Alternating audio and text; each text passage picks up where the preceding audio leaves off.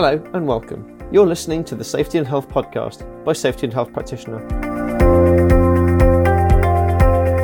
I'm your host, Ian Hart, and I'm the editor of SHP. On this episode, we're going to hear from former 10 Downing Street Director of Communications, Alastair Campbell, about the stigma around mental health in the workplace and tips for employers and those suffering with mental ill health. Also, we have a candid interview about suffering from burnout. First up, I'm delighted to be able to bring you some clips from a recent interview with Alastair Campbell, which was streamed as part of the Workplace Wellbeing Show virtual conference. Alastair is one of the UK's foremost mental health campaigners and an ambassador for several mental health charities, including mine, the official charity partner of the Workplace Wellbeing Show. In this open talk, Alastair spoke to Safety and Health Expo and Workplace Wellbeing Show event manager Charlotte Gagan about his struggles with depression. He also addressed wellbeing in the workplace, giving his thoughts on how leaders and colleagues can best support others going through similar experiences to his. Let's join the conversation with Alastair giving his thoughts on the best way for leaders and managers to support people who have been going through or are currently going through a particularly difficult period of mental illness. Don't define people by illness. Don't define them by the worst that happens. Define them by the best that you think they are. Now, sometimes we all know, I've had situations where you've got people who you know just, they can't function, they can't do the job they're meant to do because they're not well. Well, you have to deal with that, but deal with it sympathetically. I had a brother, as I say, who had schizophrenia, and when people say schizophrenia, you don't know anything about schizophrenia, which I didn't until he was diagnosed and we had to learn about it. People find it really strange, but he held down the same job for 27 years. Now, he wasn't running a country, and he wasn't running a campaign, and he wasn't editing a newspaper. It was quite a lowly job, but he held that job for 27 years. He worked at Glasgow University. The reason he was able to hold down that job for 27 years is because they never defined him as a schizophrenic. They defined him as an employee who had schizophrenia. And sometimes that meant, particularly when he stopped taking his medication, which a lot of people with schizophrenia do when they think they're well, he could go off the rails. They saw it as their job to help and support him while he got better. So I just say, don't define people by illness. If I go into my pocket now, I don't go anywhere without an inhaler. But I bet you didn't know I was asthmatic. No, you never say, oh, here's Charlotte, she's an asthmatic. Have you met Charlotte? She's a diabetic. You don't define people by illness, except when it's mental illness. What can people do, what can colleagues do to support those who they work closely with, who, let's say, for the purpose of this question, someone who they work with who they know does get depression from time to time? Yeah. What can you do as a colleague or even, I suppose, a friend or a close contact? What can you do to be there for somebody who gets depression? Let's say they're not experiencing it right now. It's interesting that you talk about a colleague or a friend. Often colleagues are people's closest friends. And I think that one of the reasons I campaign on this, and when I was researching and writing my book about depression, the way I see this thing now is that there are three big places where I think we can help each other. Government obviously has to be there to provide services and money, etc. And without getting too political, I'm not that happy with the way that's going at the moment. Families and individuals can do an awful lot for themselves and for each other. And again, where it's good, it's great, but it's a very, very mixed picture. But I think employers, if anything, have got as important a role as either of these two. I think employers are fundamental to the change in attitudes, and that's definitely happening. And I think it's happening in part because coming out of the financial crisis, most of the big banks, most of the big financial institutions, most of the big companies that were hit hard, they had suicides. I did a thing not long ago for the Time to Change campaign. I know you do work with Mind, and so do I. And they asked me to go and open the stock exchange. It's not as glamorous and big as the New York Stock Exchange, but there is a thing where you open the stock exchange every day. And the reason was they'd had a suicide. And they had a desk there. I don't know if it's still the same, but they hadn't touched the desk of this guy who'd taken his own life, because they wanted it there as a reminder to people. If you get too stressed, if you can't cope, if you bottle it all up inside yourself, if you take it all upon yourself, then the worst may happen. And I thought that was an incredibly powerful thing to do. What stigmas do you think are still common when it comes to mental health? I mentioned my brother who has schizophrenia. It drives me crazy when I hear football commentators say, he's very schizophrenic in his attitudes. Some days he's really positive, other days he's not. It's like Jekyll and Hyde. When Jekyll and Hyde was written, Robert Louis Stevenson, he wrote a book, but Jekyll and Hyde has become like part of our language. He's a Jekyll and Hyde character. People still use it in relation to schizophrenia. If you say to somebody who says, say you're talking about depression, you still hear people say, well, what's he got to be depressed about? That's stigma. That's basically saying depression isn't an illness, it's a choice. What's he got to be depressed about? I go back to the point about my inhaler. You never say, what have you got to be asthmatic about? What have you got to be cancerous about? You got a nice house, you shouldn't have cancer. You got lovely kids, what have you got cancer for? Well, with mental health, we still get that. That's part of the stigma. And then I think the other thing is the assumption that people can't be mentally ill and still be useful at doing stuff. I think some of the best work I've ever done has been when I've been depressed. Some of the best work I've ever done has been when I've been coming out of a depression. There's a friend of mine called Nasser Gamey. He's a psychiatrist in Boston, in America. I don't know if he's done it yet, but he was working on a book about Martin Luther King. I don't know if you know this, but Martin Luther King was bipolar, okay? Manic depressive. So I prefer manic depressive actually as a descriptor because I think it feels like it sort of gets it better. But anyway, it's bipolar. And Nasser Gamey's theory for his book was that Martin Luther King became, we know Martin Luther King to be, one of the most amazing, achieving, campaigning, charismatic figures in history, not despite of his mental disorder, but because of it. His argument being that his energy and his charisma and his power with language, his resilience and his ability to keep going, it came, if you like, from the manic bit. And his understanding of the pain of human suffering at the hands of prejudice and so on, that came from his depression. Any last words of advice for the workplace wellbeing leaders who will be listening? Do you know about my jam jar? This is my little personal device that I use. And when I was researching for a documentary and then researching for my book, I travelled all over the world talking to all sorts of different people about how they deal with depression. I found this woman in Canada called Janine Austin, and she said, the secret to my life is a jam jar. She says, anybody who's ever made jam, I confess I've never made jam, there's always a sediment. She says, that's your genes. Never going to go. The rest of the jam jar, that's your life. And your life mixes up good memories, bad memories, good things, bad things. And most of the time, most people can cope. That's the other thing to remember. A lot of people aren't coping, but a lot of people are. When you can't cope, when your life becomes uncontrollable and your jam jar explodes and you're ill. And she says, for you, me, that means depression. Once it meant psychosis. Other times it's meant addictive tendencies that you've got to be very careful about. And she says, the trouble is that we all think we can unmake all this, but you can't unmake any of it. There's nothing wrong with analysis. Go along, and down here you've got the Freudians talking about what you thought about your mum and dad and your genes. Then you've got the therapists who are saying, what did you do last Tuesday and how did that make you feel? What you should do, she said, is try to grow the jam jar so you've got more of life to put into it.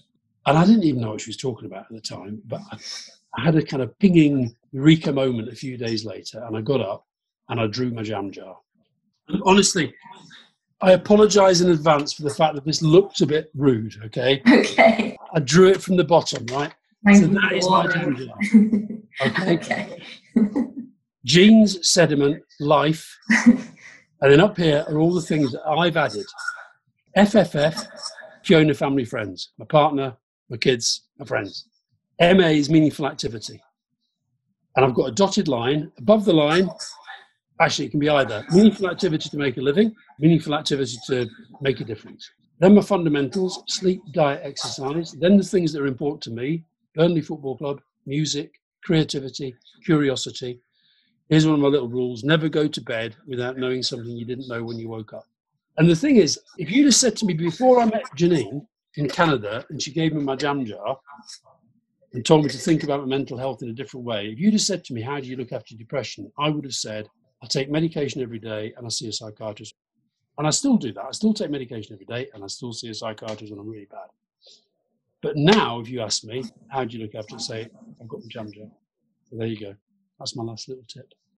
It was a pleasure to have Alastair speak at the conference, and I really hope there was some valuable information in those clips for you to be able to take away.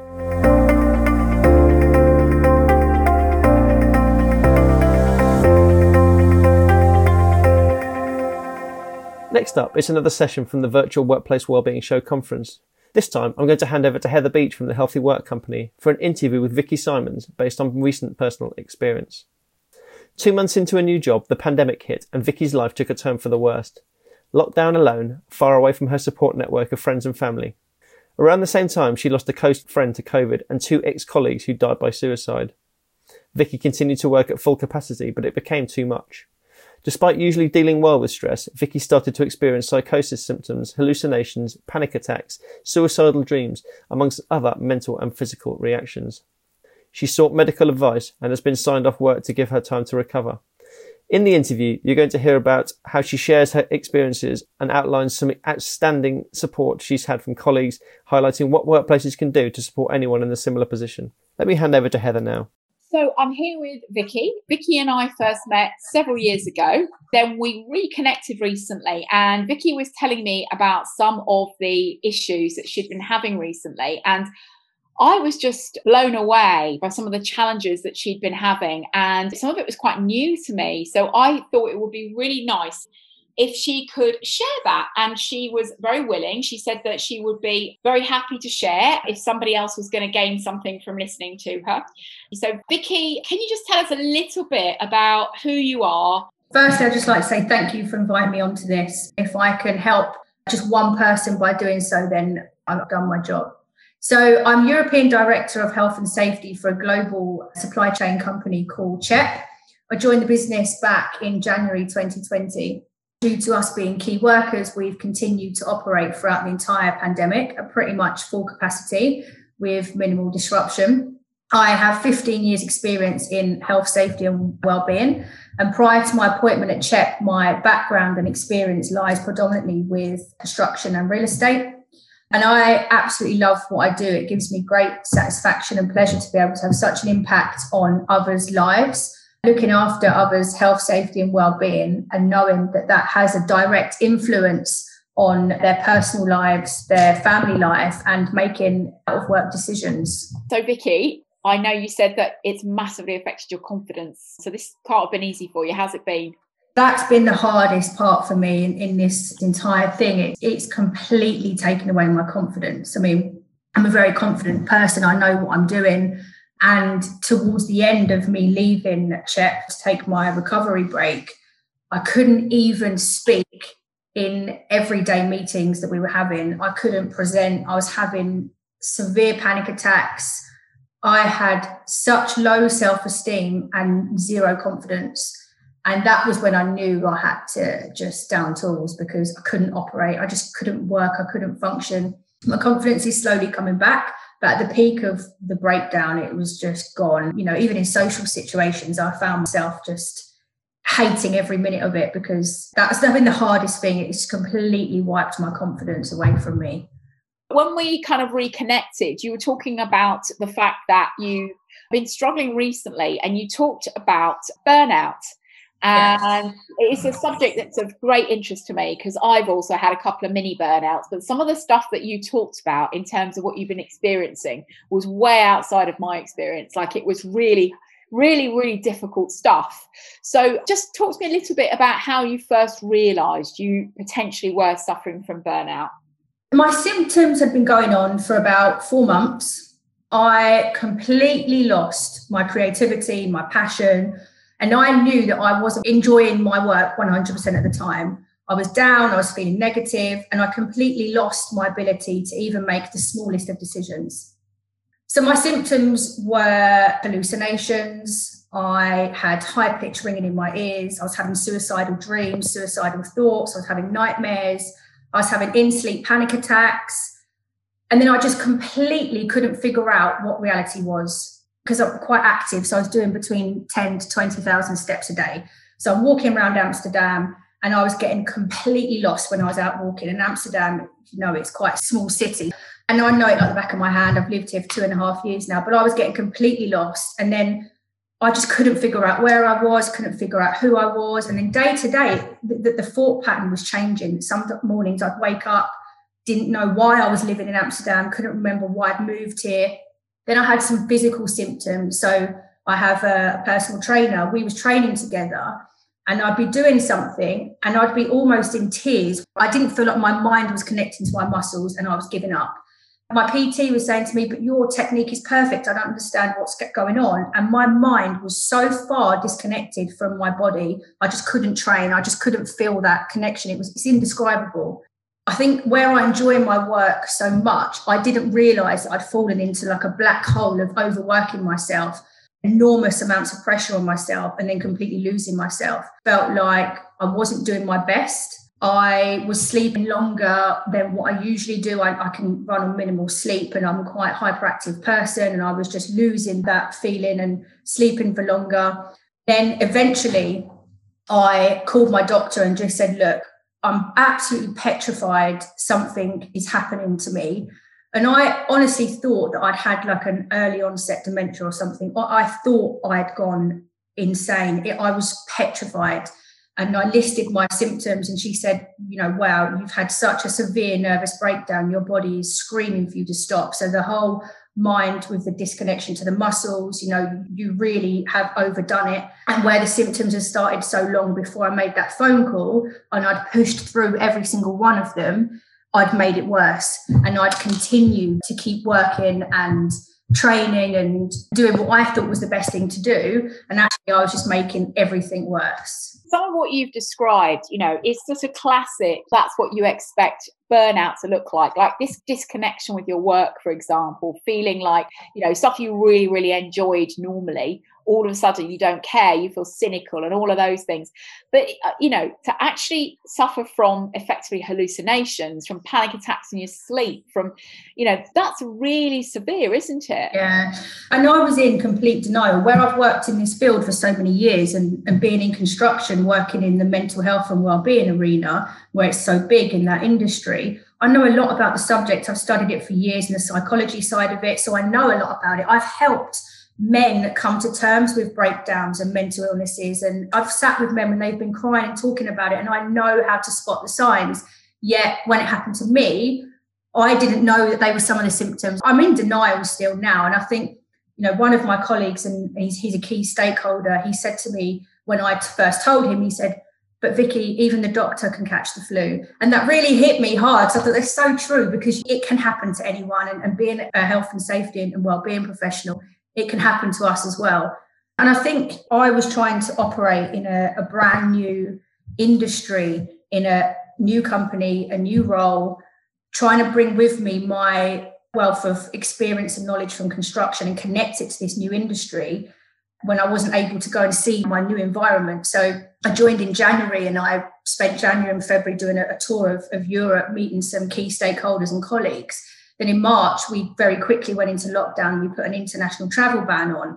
So I was trying to now operate to the best of my ability from behind a laptop. And that was when I really struggled. And I think that was a key contributory factor to this. Well, that's what I was going to ask about. We know that there are certain characteristics. It's not just about the work environment, is it? So we know that it's an occupational condition, and therefore you should look at the workplace and say, okay, workplace, how have you encouraged this person to burn out? But I'm a great believer that we're not robots.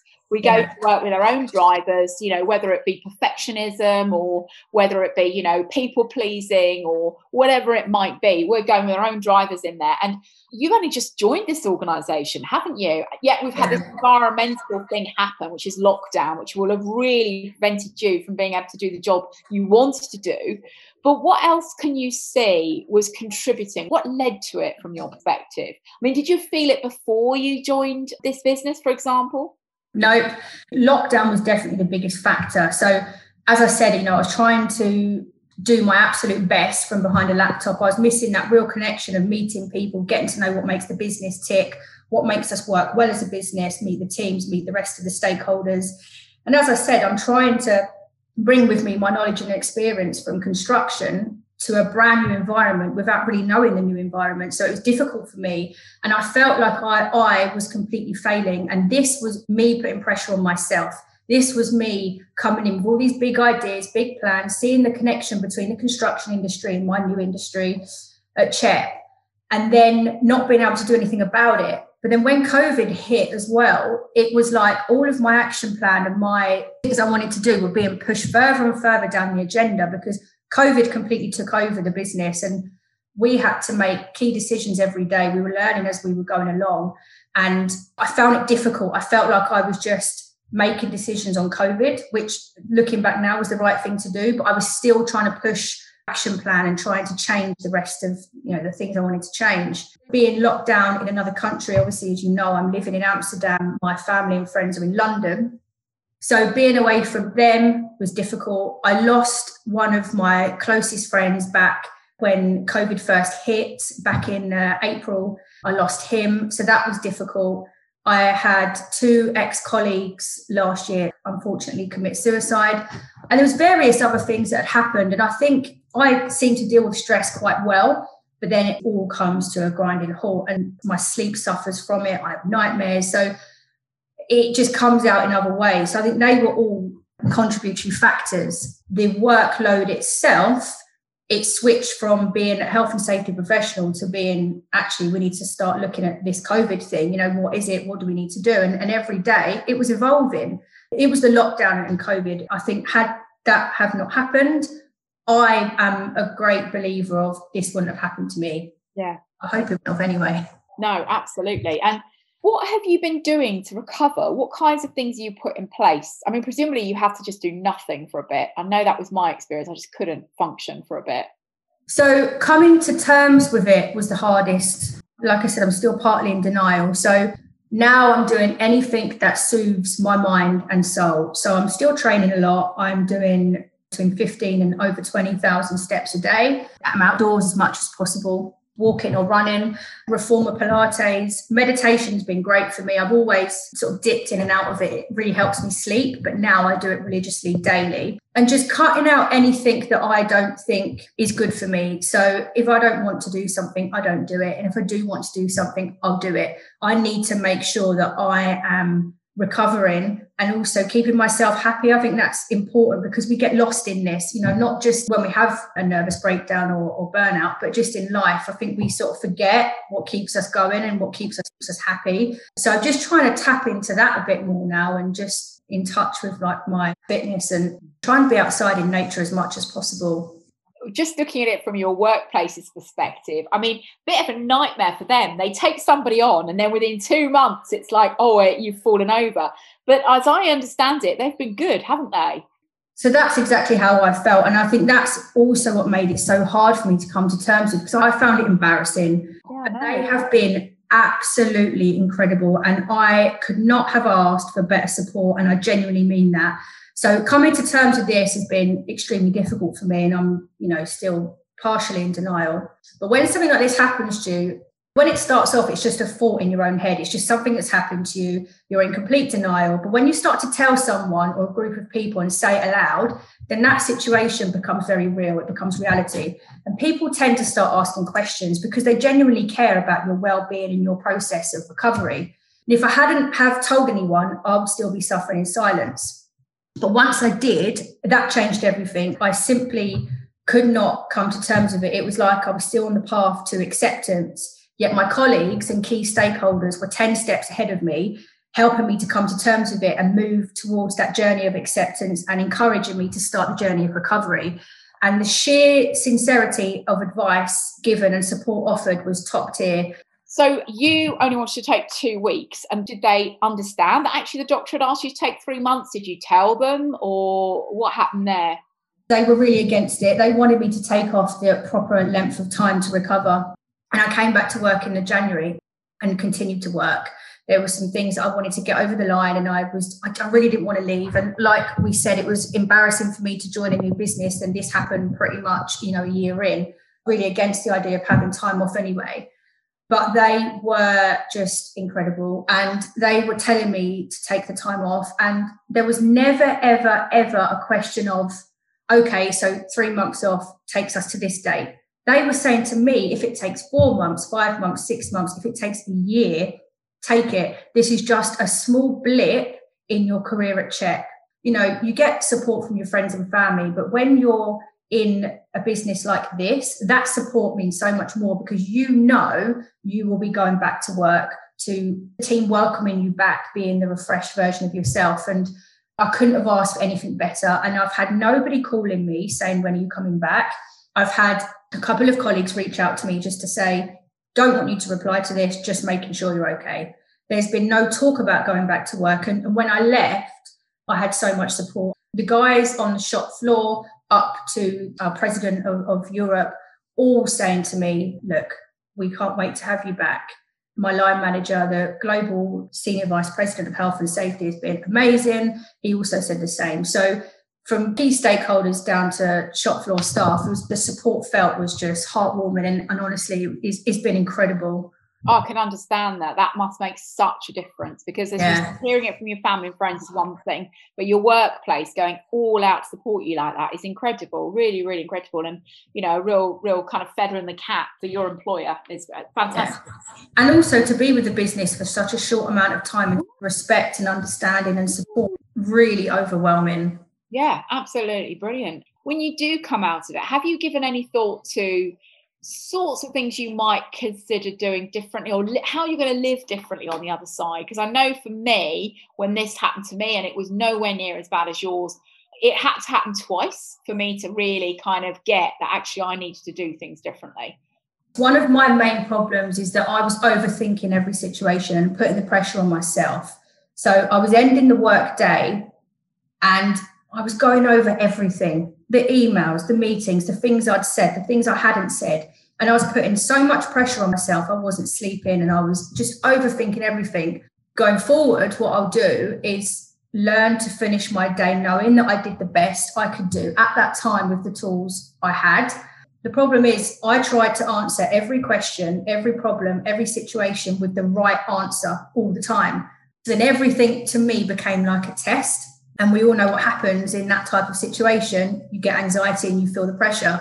I need to learn that I'm not always going to have the right answer. And that's okay. We're all doing the best we can do.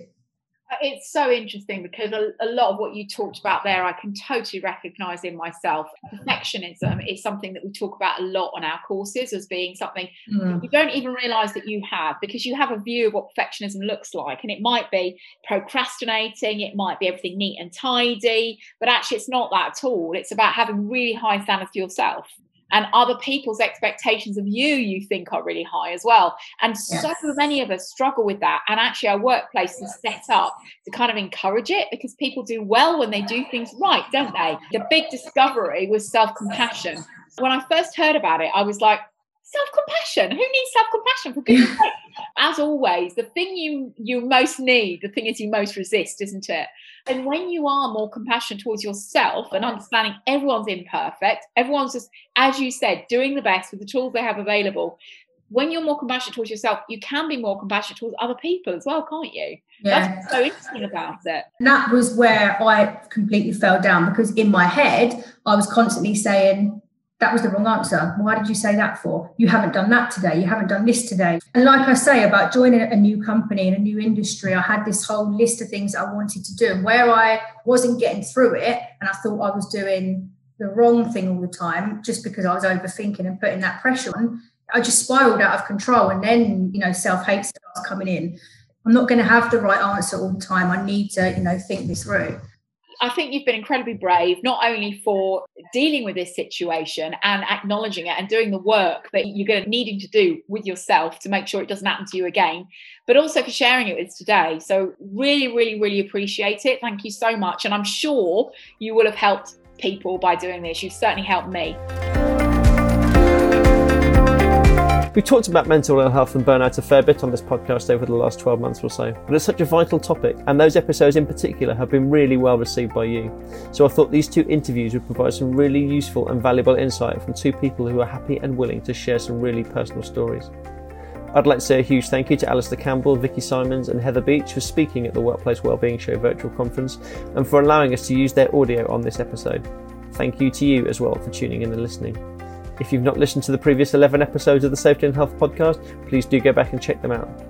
Last time we heard from 4 SHP award winners who shared some interesting and innovative safety ideas from the construction and manufacturing sectors, and how the personal perceived negative struggles of mental ill health can be turned into a positive. If you like what you hear, you can follow the podcast on Apple Podcasts, Spotify, or wherever you get your podcasts from.